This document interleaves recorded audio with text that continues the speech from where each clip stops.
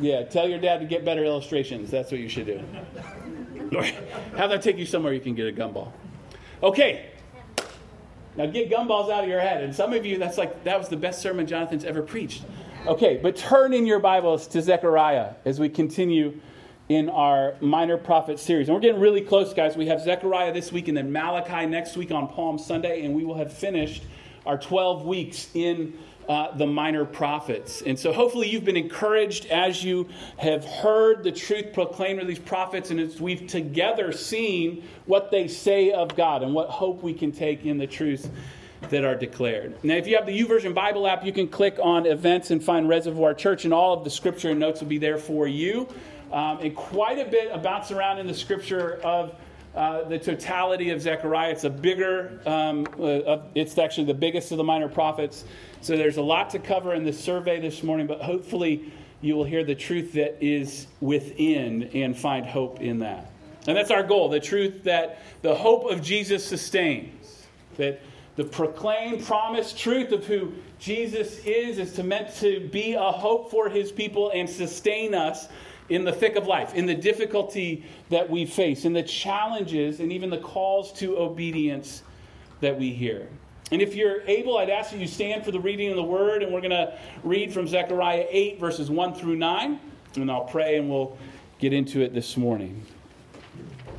And the word of the Lord of hosts came, saying, "Thus says the Lord of hosts, I am jealous for Zion with great jealousy. I am jealous for her with great wrath. Thus says the Lord, I have returned to Zion and will dwell in the midst of Jerusalem. And Jerusalem shall be called the faithful city and the mountain of the Lord of hosts, the holy mountain. And thus says the Lord of hosts, old men and old women shall again sit in the streets of Jerusalem, each with staff in hand because of their great age. And the streets of the city shall be full of boys and girls playing in its streets. Thus says the Lord of hosts, if it is marvelous in the sight of the remnant of this people in those days, should it also be marvelous in my sight, declares the Lord of hosts. Thus says the Lord of hosts, behold, I will save my people from the east country and from the west country, and I will bring them to dwell in the midst of Jerusalem, and they shall be my people, and I will be their God, in faithfulness and in righteousness.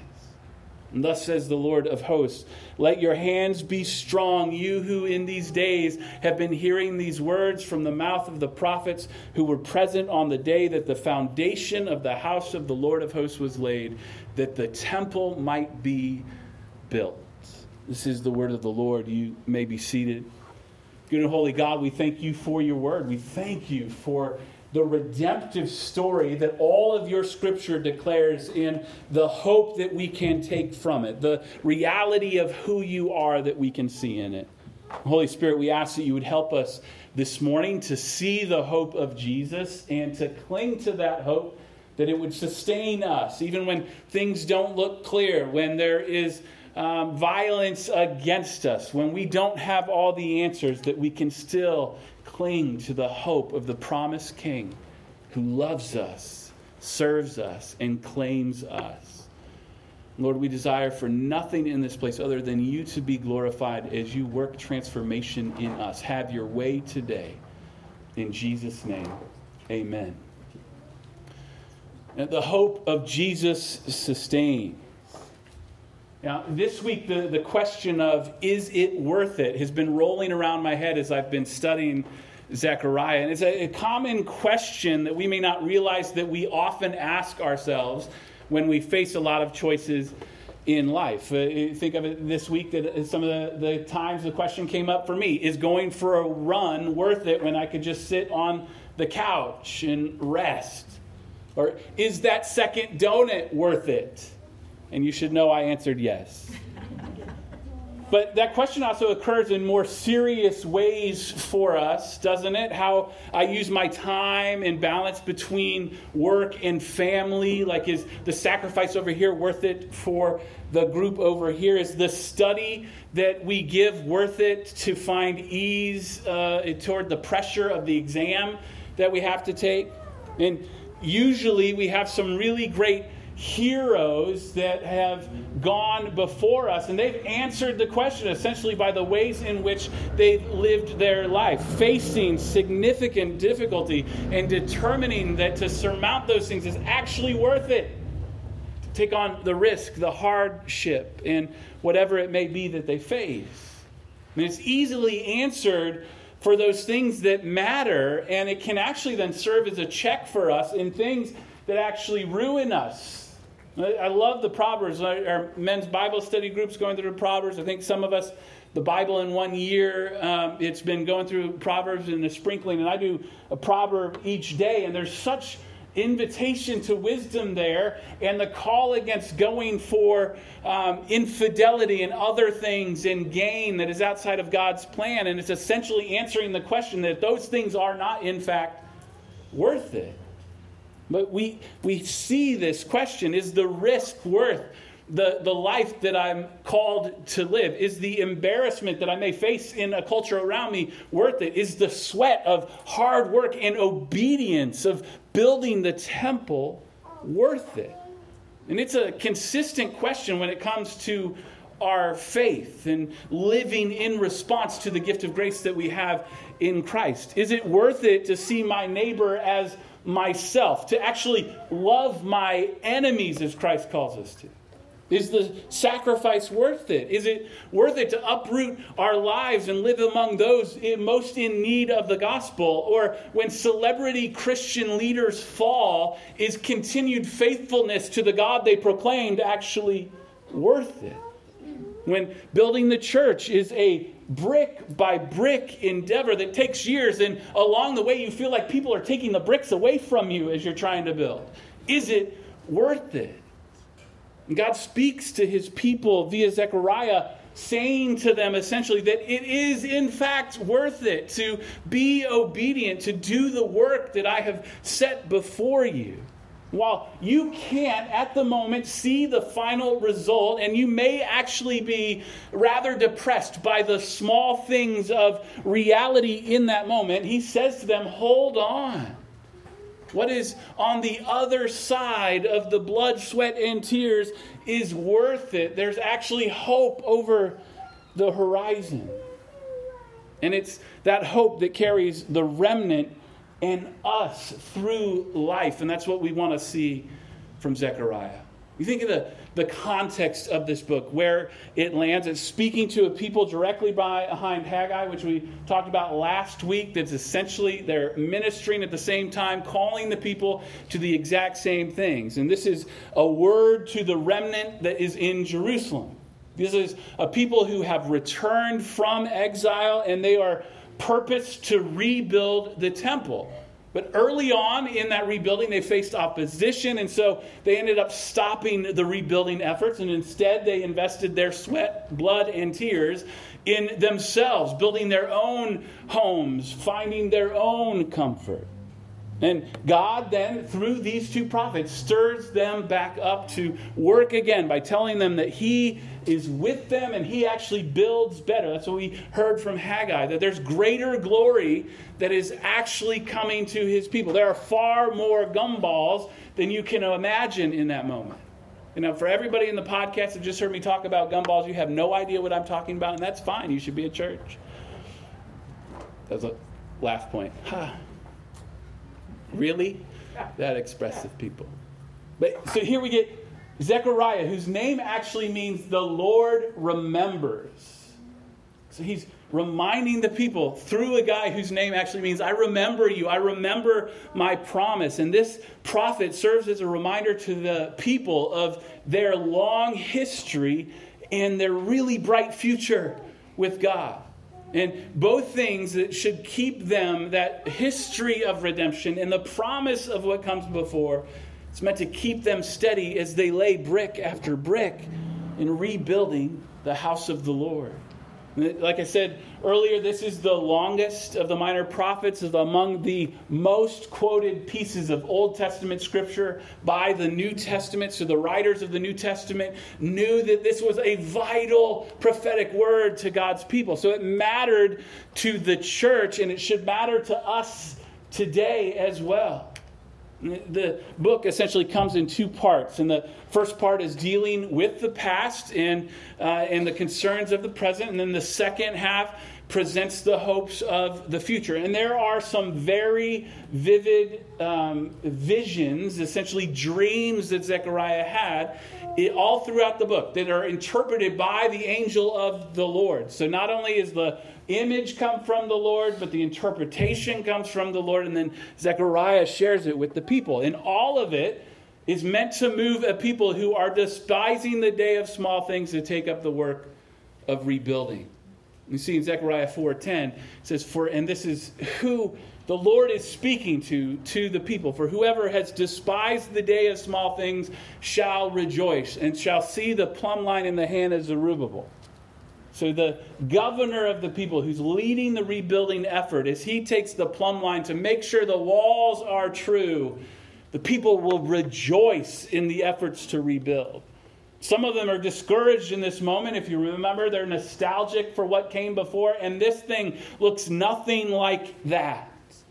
But God says, you're actually going to rejoice. You're going to see something far better.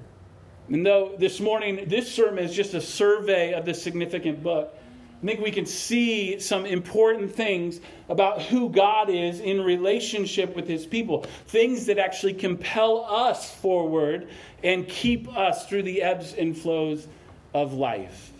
And we can take away this truth that the hope of Jesus sustains. Like it's meant to keep us, to fuel us, to hold us. And that's exactly what this promise does. So the first things that we see that we can glean from Zechariah is that God wants a people. That he desires to have a people for himself. And the visions of this prophet, he's telling, essentially unpack the redemptive story of Judah. And even from the opening salvo of the book of Zechariah, we recognize that God's desires are for a people to be his, to be committed to him, to be dependent on him, to experience his blessing as they live under his authority.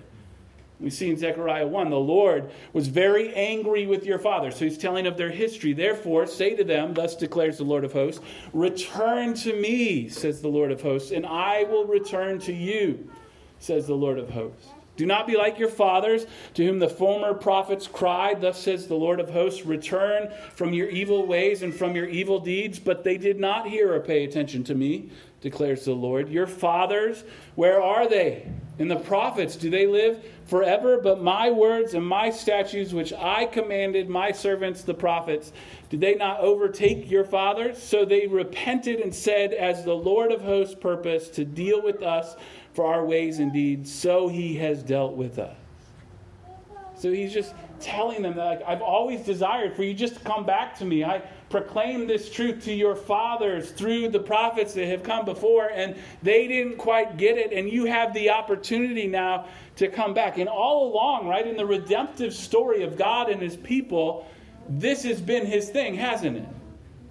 The people would not choose idols, that they would not choose other gods or even themselves over God, but that they would be his, that they'd be wholeheartedly committed to Yahweh and what he declares of them and how they are supposed to live.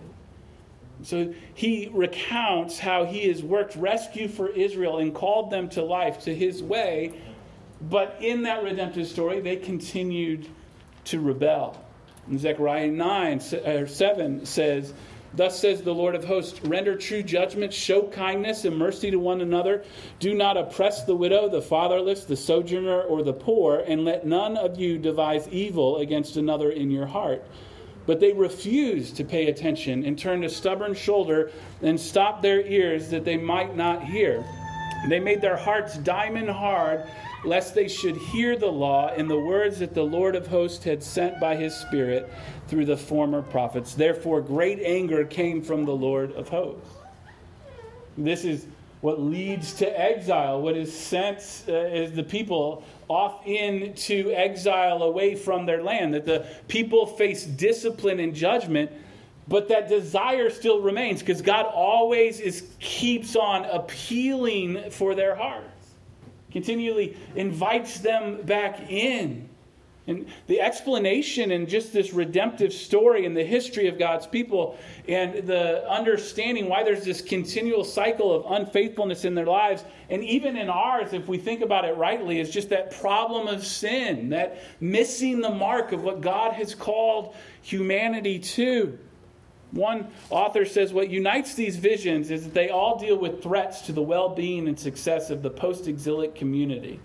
They reveal that there are two major enemies which threaten to destroy the community. The external enemies that kept them in their opposition from rebuilding, and internal sinfulness and a disobedience to God.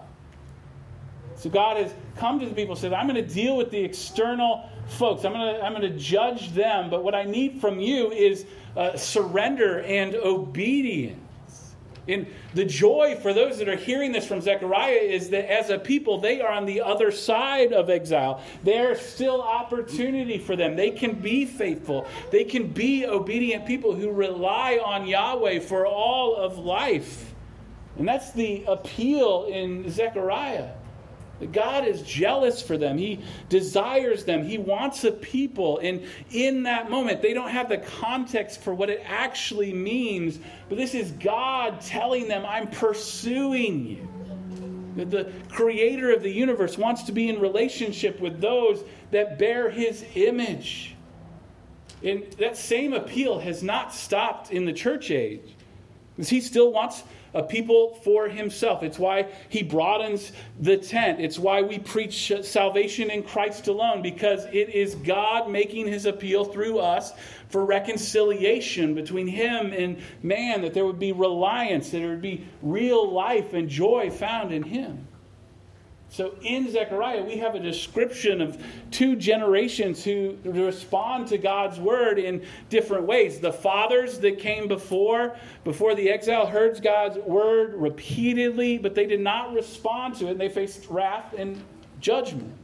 But then Zechariah's generation, they've responded positively to the call to turn to God, and they're going to see how God will turn to them. And we too then stand in our own lives with two paths before us. One of refusal, like I'm going to reject God's way. I'm not going to follow after what he says. I'm not going to do the things that he calls me to do. And then the other path of surrender to his way. Belonging is always starting with being chosen. And that's what God is saying he's done here. I desire a people. I have chosen you. You can think of your own life in playing any number of games on the sandlot, and you're divvied up, and there's a captain of each team, and you're going to be picked, right? Like this is the constant concern of every adolescent, that will they actually be chosen for the team? And you might be anxious to be chosen because everybody knows your abilities. You're the short kid, the slow kid, whatever. Or you think you're really great, but nobody else does. That was usually my problem. But in that moment, you're really unsure if you're going to be picked and even have a team, or even worse, that you'll be the last one picked. And that reputation will follow you. But Zechariah, and all of Scripture tells us, God does it different. He doesn't line up people and go through with the best first and pick, though. He knows us better than anyone, and still He is quick to pick us, to choose us. And the truth is that He's after you, friends. He desires you. He knows, as we were singing, He knows of your sin, of your addictions, of your unfaithfulness, and still He comes to you and says, turn to me as I turn to you. We often approach faith with a mentality that says, I want God, which in itself is not awful. But the biblical narrative actually reveals to us that that mentality should be, God wants me. Because God desires a people, and He has provided a way to make them His people. This is in Zechariah, seeing that God provides the king that we need. Because embedded in this vision of that we see in Zechariah early on. There's the picture of the high priest Joshua. And he's standing before the Lord, and he's being cleansed by the Lord as a rebuke to Satan's accusations against him. And God promises to deliver his people in that moment. In Zechariah 3, he says, "Hear now, O Joshua the high priest, you and your friends who sit before you, for they are men who are a sign. Behold, I will bring my servant the branch. For behold, on the stone that I have set before Joshua, on a single stone with 7 eyes, I will engrave its inscription, declares the Lord of hosts, and I will remove the iniquity of the land in a single day. In that day, declares the Lord of hosts, every one of you will invite his neighbor to come under his vine and under his fig tree." So the branch from the stump of Jesse, the anointed one, this is the promised one of God. And from the small things of slow progress and the fading beauty of the temple and the city of their present, God comes in that moment and casts a vision of the ultimate king who is soon to be arriving. And it's just the hope that the remnant needs to keep going to build the temple. And the great thing is, I think you might recognize who this branch is, who this king is. So you hear the description in Zechariah 9. "Rejoice greatly, O daughter of Zion. Shout aloud, O daughter of Jerusalem. Behold, your king is coming to you. Righteous and having salvation is he. Humble and mounted on a donkey, on a colt, the foal of a donkey. I will cut off the chariot from Ephraim and the war horse from Jerusalem. And the battle bow shall be cut off, and he shall speak peace to the nations. His rule shall be from sea to sea, and from the river to the ends of the earth. As for you also, because of the blood of my covenant with you, I will set your prisoners free from the waterless pit. Return to your stronghold, O prisoners of hope. Today I declare that I will restore to you double." This is the vision of the branch. This is the vision of the coming king. And they have been freed as a people under the reign of another king, and now they're subjects of yet another. But as they rebuild, there is a restoration on the horizon that God is promising them. He's saying it's going to be brought by this king who is righteous and brings salvation. And a few verses later, it says, "On that day, the Lord their God will save them as the flock of his people. For like the jewels of a crown, they shall shine on his land. For how great is his goodness and how great is his beauty. Grain shall make the young men flourish, and new wine the young women." So it'll be great rejoicing and freedom and life when this king comes. And this is the king that they need. A righteous king. And more, though, than just a king, he is a priest. Because in that same vision, Joshua is told to forge a crown and rest it on the priests that are with him. And then God says to him, Zechariah 6, "Behold, the man whose name is the branch, for he shall branch out from his place, and he shall build the temple of the Lord. It is he who shall build the temple of the Lord, and shall bear royal honor, and shall sit and rule on his throne. And there shall be a priest on his throne. And the council of peace shall be between them both. And the crown shall be in the temple of the Lord as a reminder to Helam, Tobiah, Jedediah, and Hen, the son of Zephaniah. And those who are far off shall come and help build the temple of the Lord. And you shall know that the Lord of hosts has sent me to you. And this shall come to pass if you will diligently obey the voice of the Lord your God." He's saying, as a reminder to all these high priests that have come before and will know that there is to be a king who is also a priest, the branch, a king and priest, bringing salvation and restoration, gathering those far off to build a new temple. Do you guys feel like you know who this is? Like there's some evidence here? Like don't spoil it yet, because he's also God, according to Zechariah. Zechariah 12 says, "I will pour out on the house of David and the inhabitants of Jerusalem a spirit of grace and pleas of mercy, so that when they look on me, on him whom they have pierced, they shall mourn for him as one who mourns for an only child, and weep bitterly over him as one weeps over a firstborn." And they're, as a people, going to go from mourning to joy, because on that day there shall be a fountain opened from the house of David and the inhabitants of Jerusalem to cleanse them from sin and uncleanness. Now you can guess who this is, right? Because this is Jesus. Like, we read Zechariah and we have the clear view of the totality of Scripture, and we're like, well, he's just promising the Messiah, the anointed one, the Ancient of Days, the branch, the sympathetic high priest, the ruling king, the Lamb who takes away the sins of the world. That he is God in flesh, dwelling among his people, living this sinless, obedient life. He's the one that's pierced for our transgressions and bruised for our iniquities, and he meets the wrath of God against sin in our place on the cross. And on that single day, he removed the iniquity of the whole land, removed the burden from our backs, and he gives us new life as he just walks out of the grave. And so now we stand forgiven and free, all of us who believe, all that became his people, the people he desired. So as king, Jesus represents God to us, and as priest, he represents us to God. And it's Christ who establishes this new temple in his own body, uniting the two offices of king and priest, and he makes his people kings and priests to God, as Revelation declares. The result of his coming then is peace between us and God, and ultimately throughout the entirety of the universe.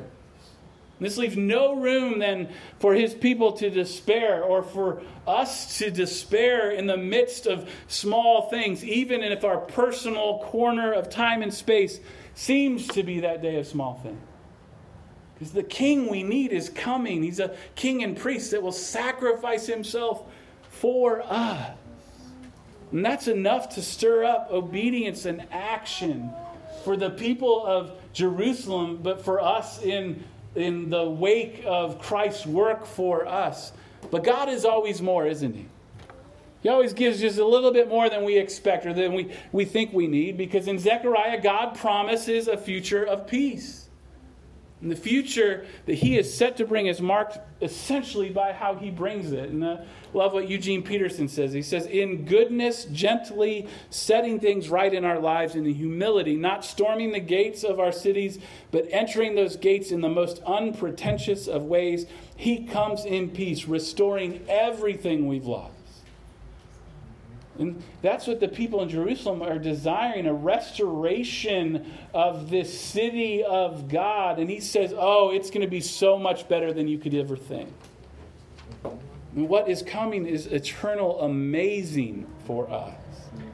And in one vision, Zechariah sees a man with a measuring line in his hand for the purpose of measuring Jerusalem, essentially to make sure that it's big enough for all those that are going to come in. And the rebuilding, the reliance on God, being his people, the coming king, it is all headed to this moment of worship of the full remnant, the people that he calls his own. You see, in Zechariah 10, he says, I will whistle for them and gather them in, for I have redeemed them, and they shall be as many as they were before. Though I scattered them among the nations, yet in far countries they shall remember me, and with their children they shall live and return. It's bigger than we could even dream. And we see in John's revelation this picture of angelic beings worshiping before the Lord. In Revelation 5, he says, and they sang a new song saying, worthy are you to take the scroll and to open its seals, for you were slain, and by your blood you ransomed people for God from every tribe and language and people and nation, and you have made them a kingdom of priests to our God, for they shall reign on the earth. Because the past is dealt with, because all sin is handled by this perfect, loving king, because the promise of the future with him for eternity is sure. Friends, we can keep going. Not by might, not by power, but by the Spirit of the Lord. The point of Zechariah's forward-looking emphasis was to encourage the people of God about their future, to remind them that God is in control of that coming future, and that he's going to bring all of his promises to fulfillment. And Zechariah revealed that this glorious future would be ushered in, administrated, and transformed by this coming King, the one that we know is Jesus. And the people of Jerusalem in this moment are sustained in raising the bricks to rebuild the temple. And we are sustained in our waiting, in our building, and can rejoice having tasted the first fruits of his grace and mercy in our own lives. He's the restoration of Judah. He's the one worth trusting in. He is the place of salvation and peace. And he has removed our sin and paid the penalty for it. He holds our future because he is the King. He is the King that we need. We surrender all of our lives to. One pastor says, although the reign of Jesus has already commenced, Christians today continue to look forward to the glorious future in which we will be transformed by Christ. We look forward to his return. We look forward to the end of suffering and sin. We look forward to the consummation of all things. And we look forward to our heavenly home. We look forward to being with Christ and being like Christ. We have so much to look forward to, and we know it will come to pass because Jesus holds our future. That's the hope that sustains us, that keeps us. So friends, whatever you are facing today, relying on Jesus, choosing his way, not despising the day of small things, it is worth it. He is worth it. Keep going. Press on. Live for this King by the power of his Spirit. It's the hope of Jesus sustained. What do we do in response to Zechariah? Well, I encourage you to read the 14 chapters of this amazing book. But essentially, what we first do is just present the past. That we would surrender what lies behind the struggles even of our present and just turn to Christ. Turn to the King that is promised and who has come. Because there's a fountain open for the cleansing of his people. And his desire is for you, for your heart, your salvation. And then press on under the King. I don't know if many of you saw in the archaeological world this last week. It was announced that a couple new scrolls were found in the Dead Sea, in the Cave of Horrors, which is a great name for a cave. And if you want to know how they were found, I can tell you after service. It's not good for you too. But one of them was a piece of Zechariah. And it was Zechariah 8:16 and 17. And verse 16 says this: "These are the things that you should do. Speak the truth to one another. Render in your gates judgments that are true, and make for peace." It's as if God allowed his people to discover this parchment to be a reminder, an invitation back into his way in our day. So we live under this King as his people, part of his kingdom, waiting with hope in him, that we can be confident that our King is going to return victoriously to bring about our full salvation, and we live inviting others into this kingdom. Today, you will be faced with the question of if what you are investing in, if what you are choosing to live for is actually worth it. And friends, in Christ, for his glory and our good, this is worth it. Climbing the mountain starts with one step. All the steps that follow that first one are worth it because some of us, I included, have been to the summit. I have seen what is over the horizon. The hope of what is coming is beyond description. Even the words that we hear from Zechariah. May we as a people have hope in this truth each and every step of the way for the glory of Christ and for our good. Let's pray. Lord, we thank you for the truth of Zechariah as a call for your people to return to you, and a promise of a King that we need to unleash the kingdom and bring us to the place that you desire for us to be in. Lord, just in the depth of your word, help us to see the hope that we have, that is Christ, that Jesus, you have come, you have established your kingdom, and that you've called us to life in you, a life of dependence and surrender. that your name would be lifted high and that your kingdom would go forth. In Jesus' name, amen. Let's worship in